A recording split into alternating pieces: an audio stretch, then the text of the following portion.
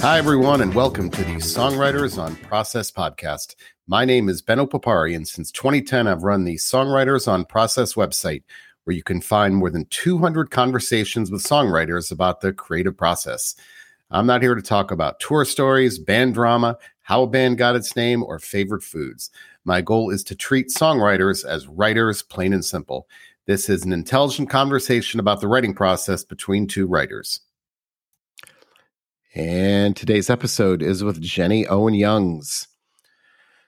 Jenny had me at shitty first drafts, I have to say. I think it was about 5 or 10 minutes into the interview. If you could see me, it's obviously a podcast and you can't. You could see my glee, my excitement when she mentioned it. Now, Shitty First Drafts is an essay by the novelist Anne Lamott. Some of you may know it. If you haven't, please check it out. It's from her book, Bird by Bird. And when I was a professor, I would always have my students read Shitty First Drafts because I'm such a strong proponent of shitty first drafts. Basically, it's the idea that whatever you write, whatever you create should be shitty. At first, it should be atrocious. We should not be striving for perfection or anything remotely close to that. In those first drafts, it needs to be awful. If you read interviews with writers, they'll tell you the same thing. Don't revise as you write.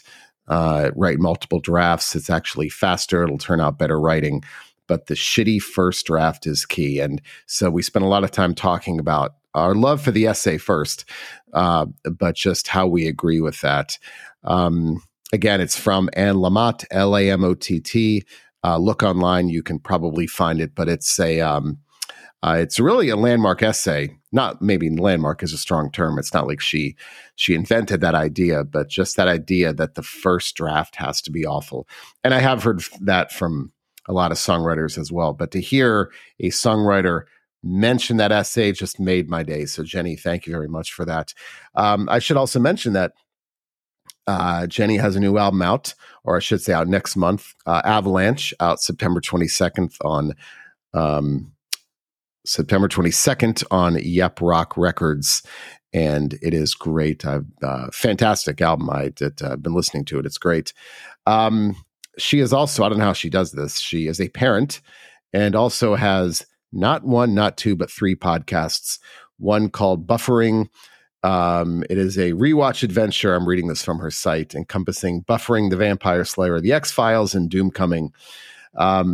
So she and her co-host, Kristen Russo, talk about those shows. Also, Veronica Mars Investigations, where she talks about the show Veronica Mars.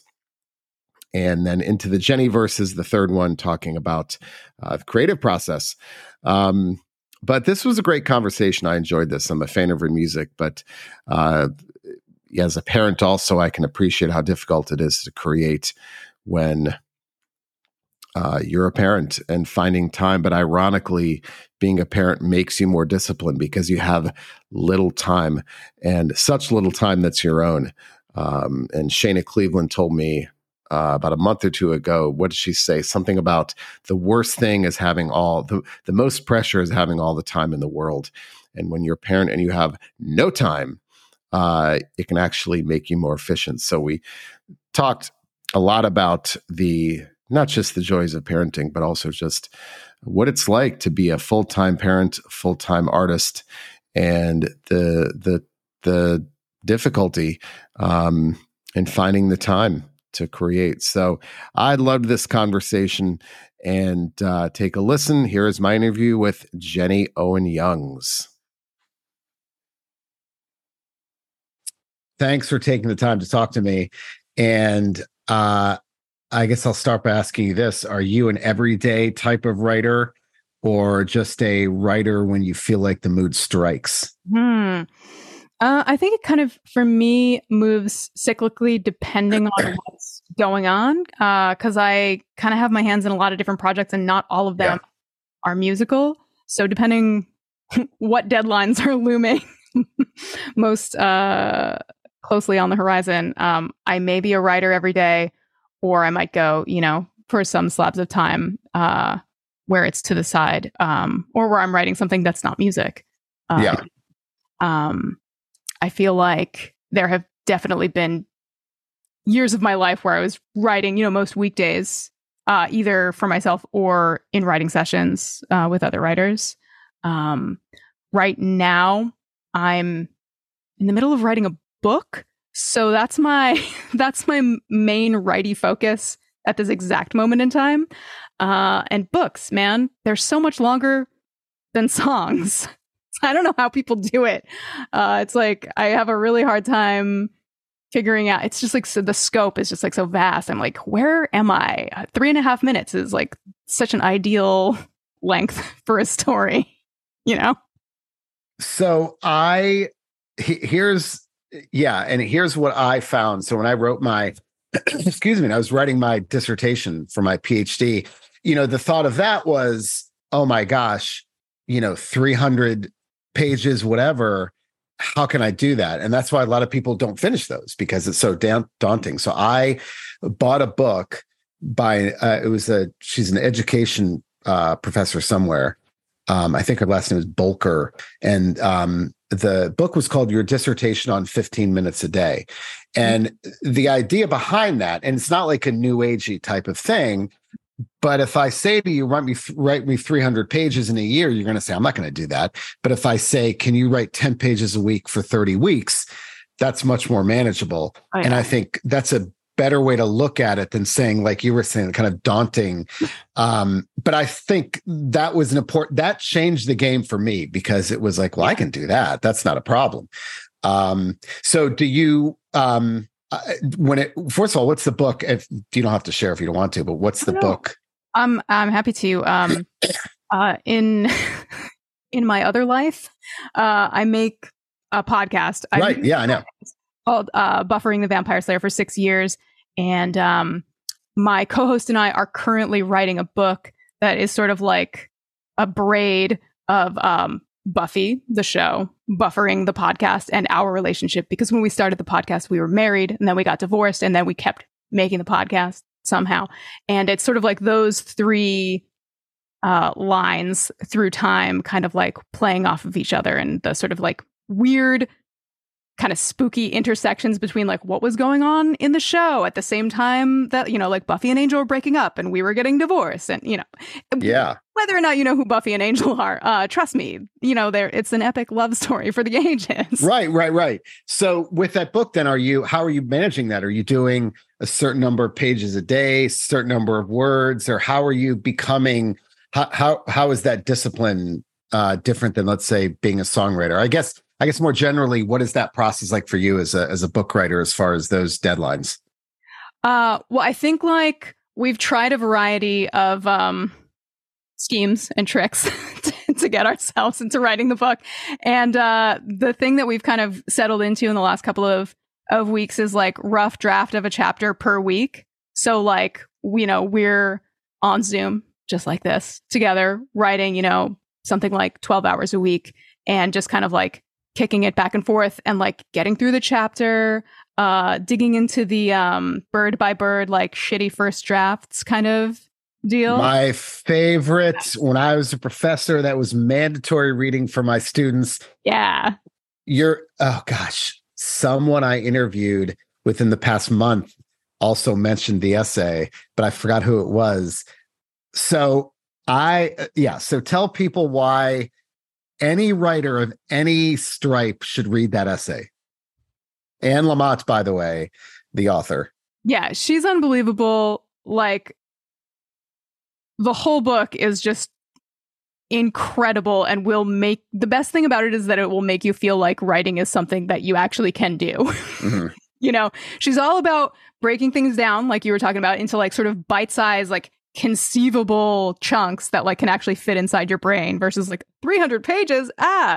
And she's also like really tuned in to sort of like just get the words on the paper, do what you have to do to just get yourself writing, and don't worry about, what the first draft looks like. She has this like hilarious bit about how she used to do these like restaurant critic articles, and she every single time she wrote one, she would write the first draft and then panic for, like be just like sick to her stomach for the number of days that it took her to get from draft 1 to draft 2, because she would just be like having these fantasies of dying and then people reading her first draft after she died and then realizing that she was a talentless hack, you know? I feel like something that's like super valuable that she brings to the creative table is just like, your first draft is not like your soul necessarily. Mm. It's just a step on the path. Come forward. Yeah.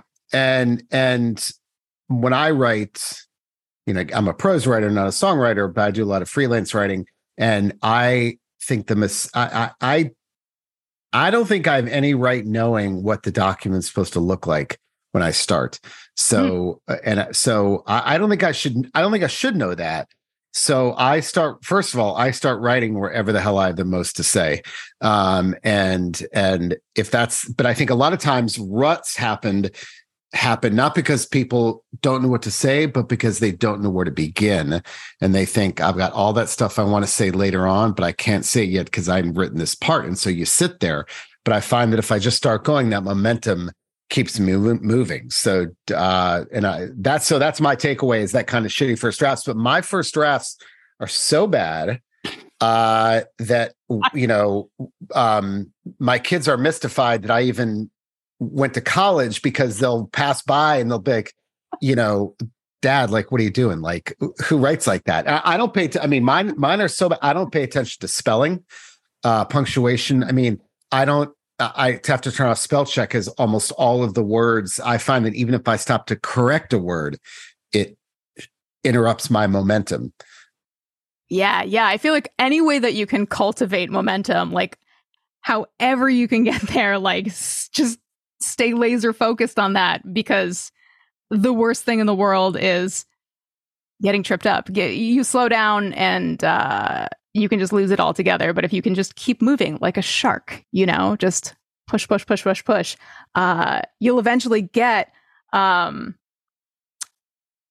She has another part of one of the essays in the book where she talks about that she'll write, you know, 6 pages in a day, and they're all garbage, except there's like one paragraph that she got to that actually feels like something, and that she loves it. And that like all of her day's writing was worth it to get to that one small gem that she can now polish and recontextualize and whatever.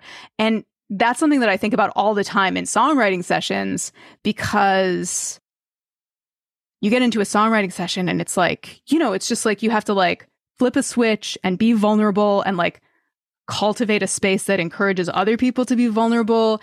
And, you know, it's like, it's not comfortable and it's not natural. And you have to like develop a way to access that part of yourself at the drop of a hat, which is not easy. And it's not easy to say ideas in a room with somebody you just met who, you know, you don't know if they're going to get it. You don't know if you're on the same wavelength as them or whatever.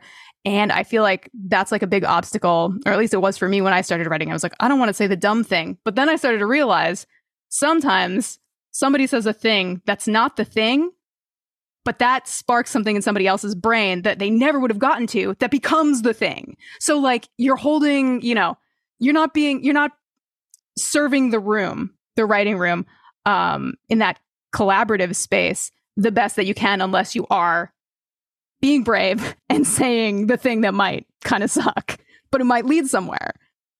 And I've had songwriters tell me recently a few times that they mishear a lyric. And when they mishear the lyric, that's actually better for them, because it turns into something better.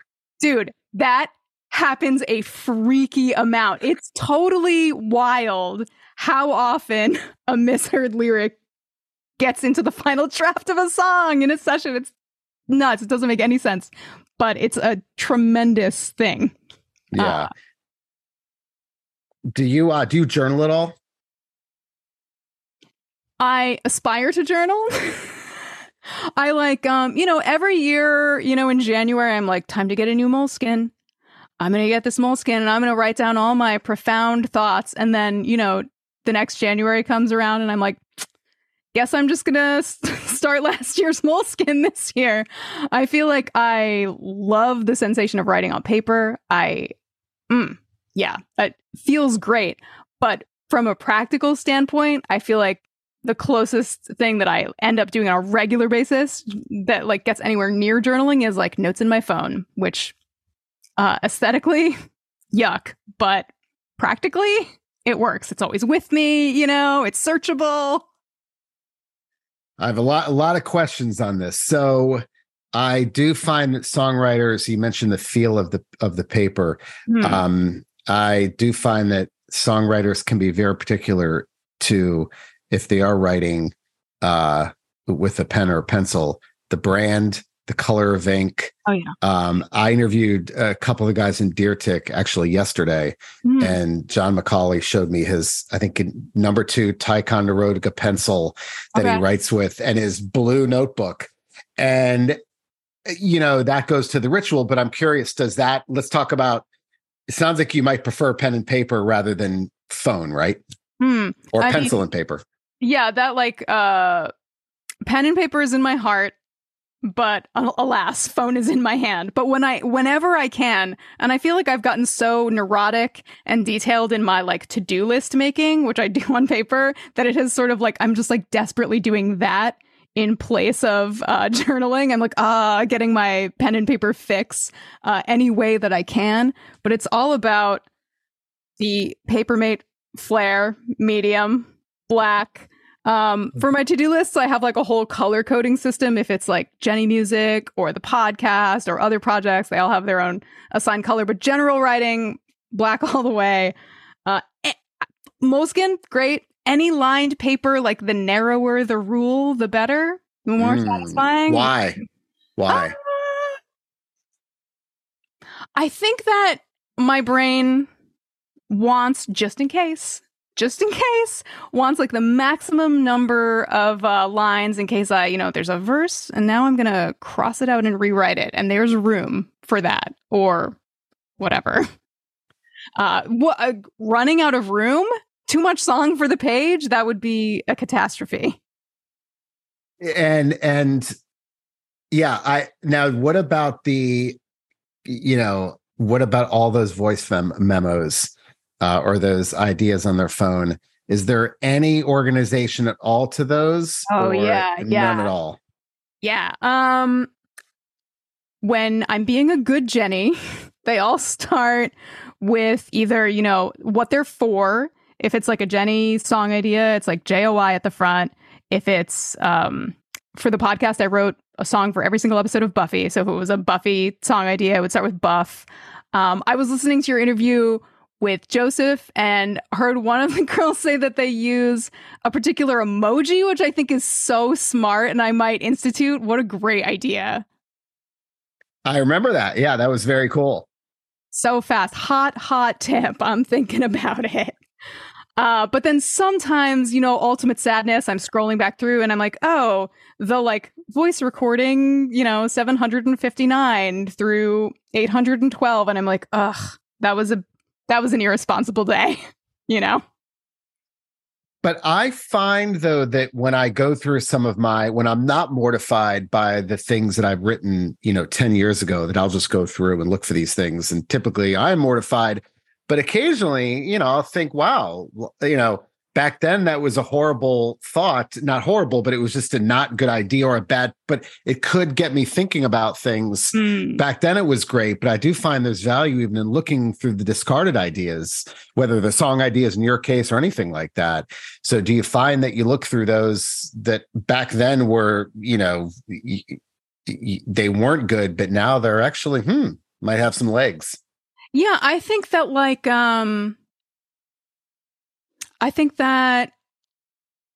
I try not to be, but I'm like a little bit of an idea hoarder, where I'm like, I gotta keep all these ideas just in case one of them is the thing. But, occasionally a word that I'll have had in my mind as like a song title for like years, finally that song, emerges. Yeah. Like, I think that it's really about like if you're listening back to a bunch of things and like none of them spark anything, you're not like, oh, this makes me have an idea or whatever. Like it might be okay to let those things go.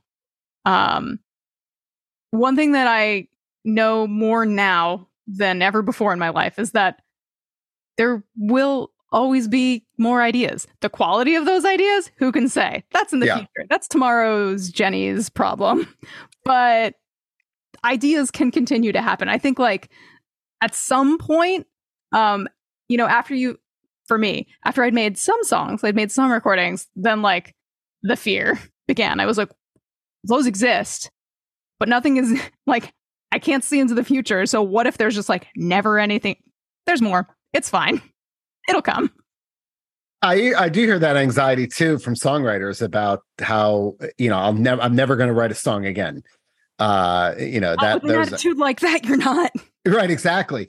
But what about the idea that, we talked about the, having the pens and the pencils and stuff like that, but that the preciousness of the preciousness of the process is inversely proportional to the anxiety. So in other words, I guess I should say is proportional. So the less precious you treat the process, then the less anxious you are about it. So if you're willing to say, I'm going to, there's a piece of paper over there that's got this utility bill or something, I'm going to write lyrics on that. Often the more precious you treat it, the more anxiety there is behind it. Does that make sense? Yeah. I totally see that. I feel like if you're like, I can only write a song when I'm sitting in this chair facing southeast, like looking out this window and the sun is sinking in the sky, you're just like really limiting. You're just like, you've made a tight window for yourself to create. Also, I think that there were definitely times, earlier in my creative life where I was like, I can only write when I'm inspired. And then after doing a ton of session songwriting, I'm like, no, I can write pretty much whenever. I don't have to be inspired. It's cool to get inspired, but I think that accepting that you can get inspired or you can sit down to write and just see what happens. I think those are both ways to chase an idea. And sometimes an idea shows up and invites you to chase it. And sometimes you have to sit down and come up with some ideas to chase that don't just magically spring into your mind, even though it's so nice when that happens. I will say broadly that the songwriters I've interviewed have been around, I've interviewed people like John Oates from Hall & Oates and have been around for, 40 plus years. Those are the people who say, they write whenever they write every day, or they don't wait for the muse. I mean, I just don't talk to songwriters who've been doing this for decades who say, I just wait for the muse to strike. It's, and I don't know if there's a connection there, but they seem to be doing something right if they're not waiting.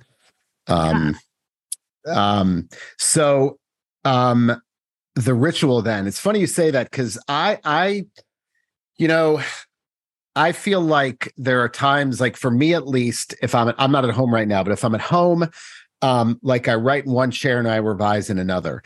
I have to separate that process. The closer I am to the writing process, the more likely I am to miss things in the revision process. And I would always tell my students that if you're too close to the writing process, I would tell them the worst revision process ever is to stare silently at the document on the screen. The opposite of that is reading out loud on hard copy, even though I can't justify it anymore with the world burning. But there are things you can do to distance yourself from that, because if you're too close, you're just going to miss things. So for part of that, for me, for example, like I said, that involves writing in one chair, revising in another. Yeah. On the other hand, I can see what you're saying, that makes it too precious that I think, I'm not in that chair. How well will I do? But at least I know that's where it works. So I'm curious. Yeah. What do you have? Is there a ritual to your process as far as whether it's revision or writing? And it could be things like time of day, favorite chair, favorite room, things like that. I really like reading out loud when I'm revising, at least in the prose department, I think a place that I love to revise music is in the shower. And also, I feel like that is a weird spot where if an idea is going to just like materialize from the ether, it's usually in the shower. And also, I find it a great place because I'm like alone and I have no distractions, to just kind of like go over a melody or go over a lyric in my head, or preferably out loud, and kind of just like sand there. It's just like a nice little isolation chamber. The shower in this house is so weird. It has like big sort of like cryogenic freeze tank vibes, so that might have something to do with it too. It might just feel a little sci-fi in there, which helps. I don't know. See, now we can get into whether it's because there was an article in the Washington Post about a year ago, actually about why we get our best ideas in the shower. But I've heard shower. Let's try to, especially because you live near the water. Oh yeah. Let's break this down. Is it the shower element and the fact that you're kind of by yourself? Or I've heard a lot of songwriters say it's the water. So they get ideas while swimming. Yep. So I don't know. I mean, there's a long list also of writers, who have gotten great ideas writing on the sea. I don't know. What do you think about that? I recently actually did a little Googling about like the effect of just water on our bodies and brains and emotional state and stuff. And there were just like a lot of, I mean, it's the internet, and it wasn't like, it wasn't a scientific paper of any kind, but it felt very compelling when I was, like the calming nature, and like there's something about some kind of like biological thing. I'm doing a bad job remembering the detail, but just trust me. Yeah. Dear listener, water is good for your brain. Yeah. Liz Fair told me, I think I remember the quote, nothing like a good backstroke, I think, where she gets ideas while she's swimming. Leave it to Liz to like get the stroke in there. It was definitely the stroke. I have to go back, and it was definitely a specific stroke that she mentioned. Amazing. But again, my point is that if you know that works, why not do those things? Yeah. Yeah. But on the other hand, it can limit you, because if you think you have to rely on it, becomes this crutch. Yeah, I think just like taking advantage of like what seems to work for you, and like being open to the possibility that won't always be available, but like, why not give it a shot? If you're near water right now, get a little closer. Yeah. And see if anything happens. Yeah. Is there a time of day that you're the most effective? I think, I've got this new 6-month-old roommate, Oh, right.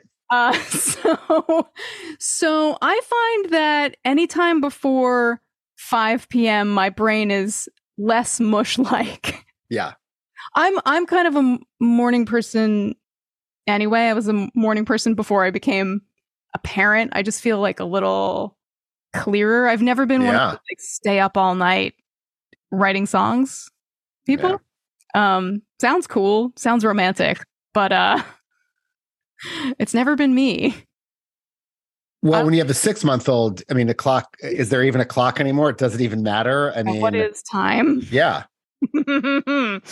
Right now it's like, I'm super lucky because my wife is, we both work from home essentially, and she's kind of like the primary care, and then I do the overnights. Overnight duty is currently less taxing than it was like 3 months ago, when things were totally nuts. But even though, she's doing day coverage, I'm still, always on call, right? Anything could happen. Catastrophe could strike. A crying fit could begin that we must determine the source of immediately. So I'm always like a little bit on edge. Like, can I finish this idea? Can I complete this task? Can I do this thing before the next sort of like commercial break in my day occurs?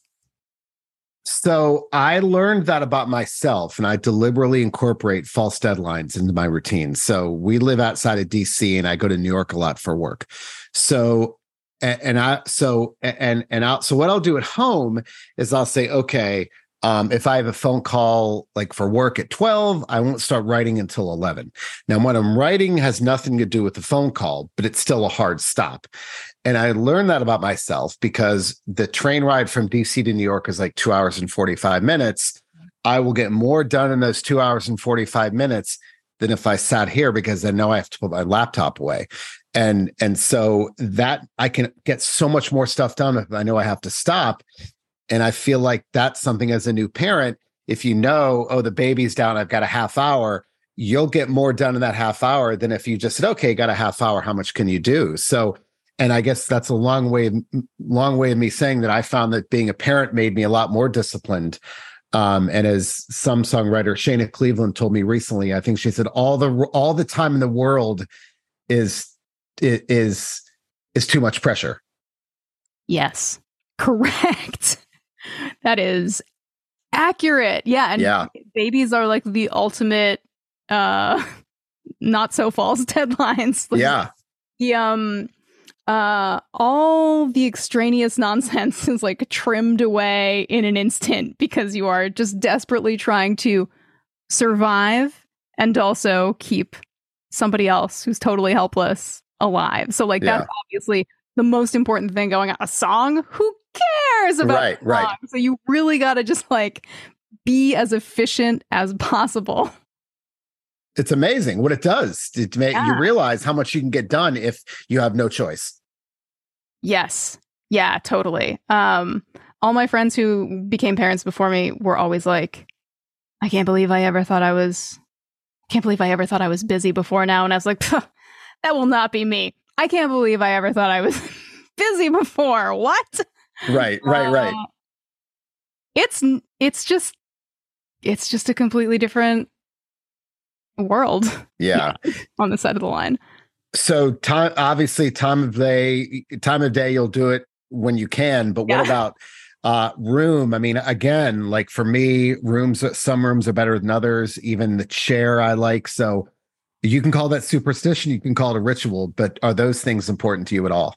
I think, so I'm talking to you from my little home studio setup, right? And I do all my sessions from here, and I do a lot of sort of like administrative work in here and tape podcasts in here.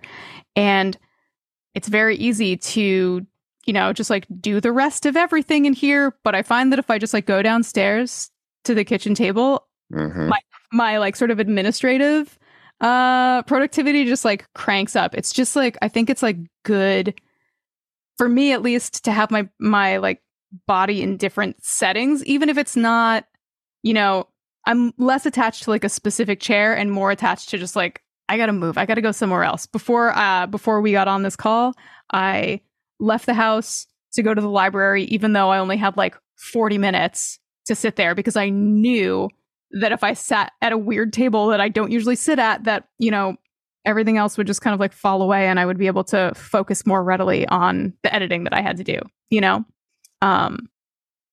So that's it for me, I think, just sort of like knowing when to get up and move somewhere else. So are you aware? I mean, I love these discussions because I am very aware of that. But are you aware, like before we have this conversation, were you aware of those things, of kind of the parameters of where you're the most effective? Yeah, it's something that I think have thought about a lot. The last like handful of years, but especially the last 6 months, I'm like, okay, anything we can do to tighten up these bolts on this machine. Yeah. I definitely, I'm always looking for like a new system or like a refinement to be like even more effective or whatever. Yeah.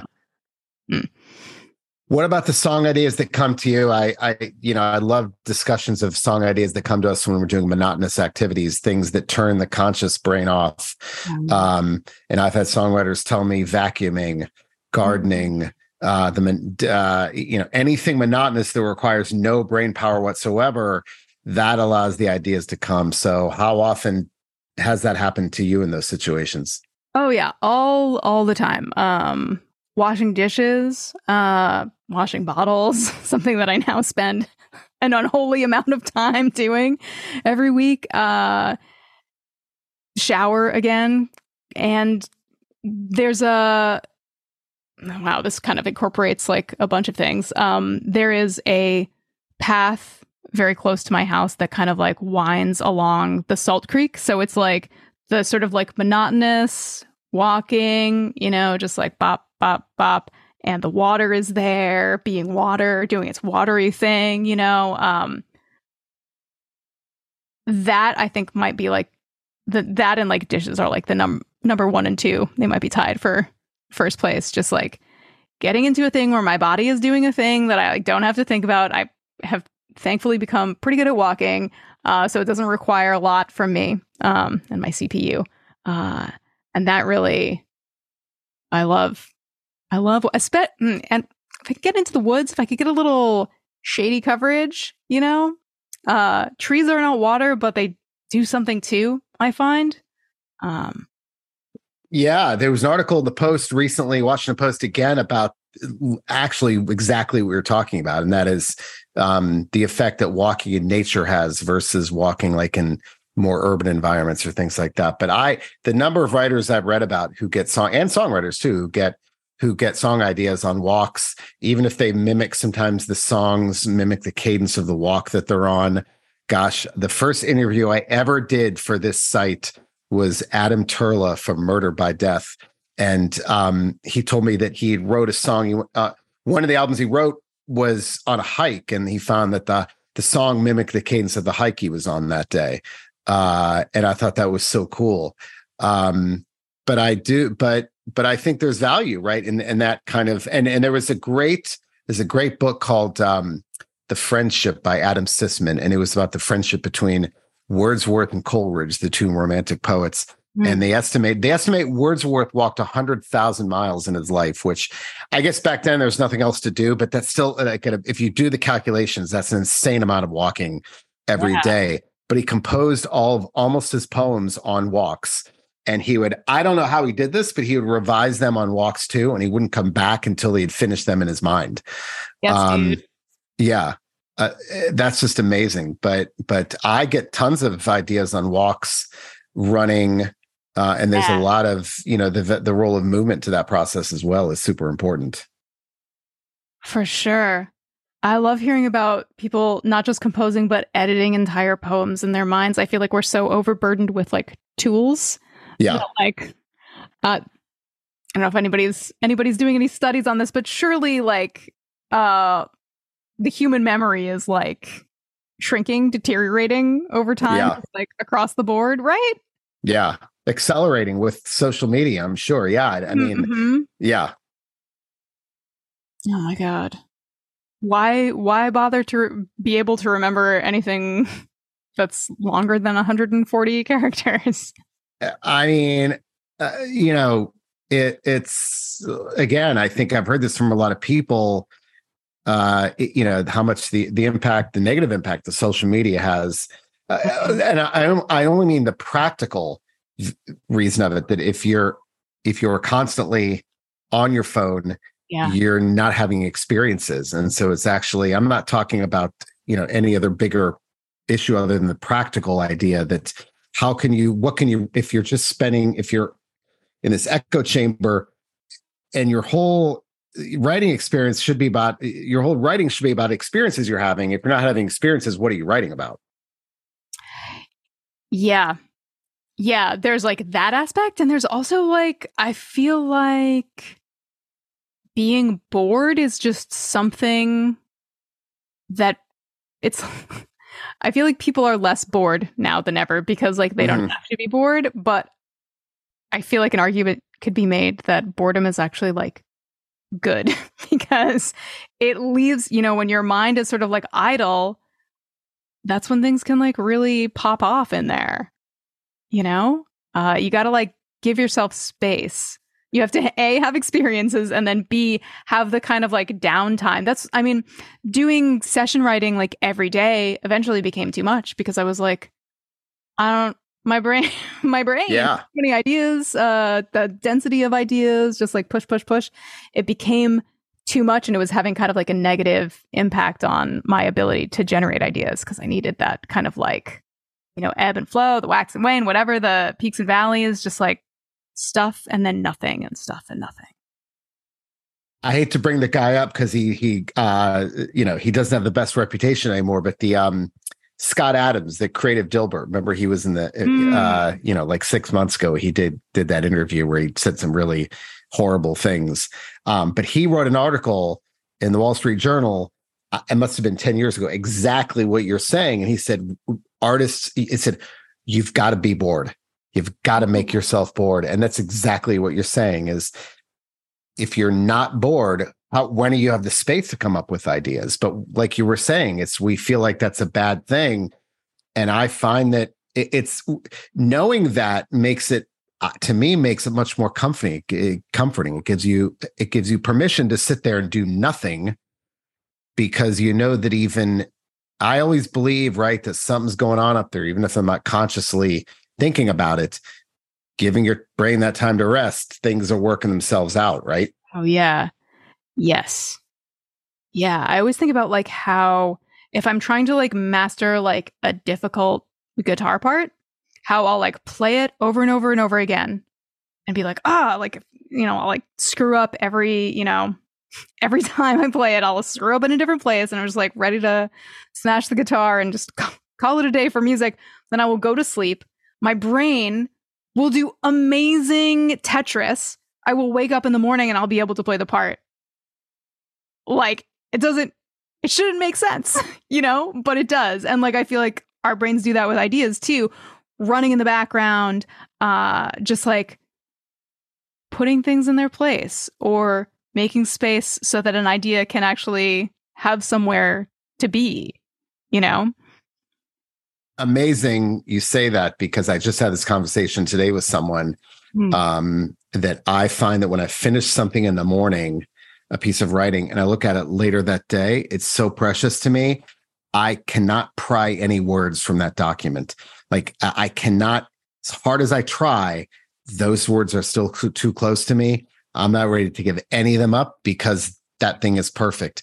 But if I finish at night, wake up the next morning, I cut like it's nobody's business. Those words fly off the page that it's crazy what that's exactly what sleep does to me is that, again, I don't know what it is, but it lets you reset. And and again, I know that. So I just know that if I can't squeeze anything out of it that night, when I wake up the next morning, it is not a problem. Yeah. I think that in Stephen King's book about writing, he talks about I finish a manuscript and then I put it in a drawer for 6 months. Yeah. That would be great. And then you take it out and then, wow, imagine the cuts you could make then. Yeah, right. Just like giving yourself that space, whether it's like overnight or it's just like a big expanse of time, like just affords you clarity and also just gives your brain the opportunity to do its natural processing thing. Yeah. I don't know what it is, but it works. Yeah. All right. Last question. So I do find that songwriters are voracious readers or consumers of, I know obviously you watch television, but what about other types of, how voracious are you of a reader? We'll start with that. I know that's by using the word voracious, clearly I'm meaning it to go a certain way. I just realized that maybe that's not the best word to use because, oh my God, we're not voracious at all. But anyway, go ahead. Oh, I'm very hungry to read, but alas, rarely does a meal get served at this exact moment in my life. I've read, What to Expect When You're Expecting. Right now I'm in the middle of What to Expect the First Year. Those are my main tomes. It's just been it's been a wild 6 months where less grist is going into the mill. I have a folder at my local comic book shop where like the books that I'm currently reading, like they pull an issue for me every month. And for the last 6 months, all of those titles, I can't even get through, a 30-page comic book. I just have like a stack of comics I haven't even read. Yeah. Generally, I love to read, and I will read as much as time allows. But right now, at this exact moment in time, it is tricky. It is tricky. I'm wondering if I do listen to a lot of podcasts, and I'm like, is now the time in my life where I'm going to make the leap to audiobooks? Is this what has to happen? I don't know.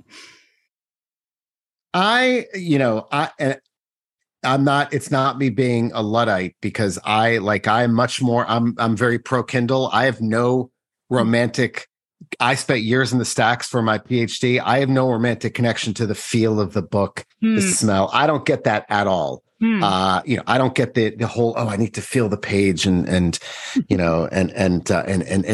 smell the paper. With audiobooks, though, I just feel like you've got to see the words on the page to appreciate like the language, the good language. There's certain audiobooks that are fine. That's not the issue. I think with literature, if we're talking about quality of writing, there's something about seeing the words on the page and seeing how they are with the words around them and those rhetorical devices. I don't think you get that with audiobooks. I'm talking about like, the quality writing. Yeah, I feel like there's also just like, it's such a roll of the dice maybe for like the way that whatever the voices that you create while you're reading a book physically. Yeah. Like, there is a person's voice creating an audiobook, right? And you might be familiar with that person's voice, and you might have like all these associations. Like, I just wonder how much it sounds fun. And I'm confident that there are many people who are amazing audiobook performers, deliverers, readers. But I do as an audiobook virgin, I am really curious. Well, actually, I have listened to a couple Harry Potter books that I guess, is it Stephen Fry? I feel like, who's the guy who does all the Harry Potter books? I don't know. He's like really, he's really a performer. Yeah. Handling voices and building a whole world. But that's, also just like a very specific tone, Yeah. Very specific kind of book. We're really getting to the bottom of things here, I feel like. The only one that I felt like I had to listen to the audiobook was when I listened to Bruce Springsteen's memoir. You got to listen to the boss read his own memoir. I mean, I'm sorry, but no other voice works for that at all. Like, that was one where I thought it would be a crime for anyone else to read this. I listened to a like first 100 years of Hollywood podcast called You Must Remember This, which I think is like so incredible. And it frequently excerpts little snippets of various memoir audiobooks, and they're almost always read by the person who wrote, Sharon Stone or whoever. And hearing somebody read their own memoir in their own voice, that's like, that feels right. I feel great about that. And that's it for the latest episode of Songwriters on Process. Don't forget, you can find all of my interviews with over 200 songwriters on my Songwriters on Process website at songwritersonprocess.com, going all the way back to 2010. You can read them, watch them, or listen to them. So until next time, thanks for listening.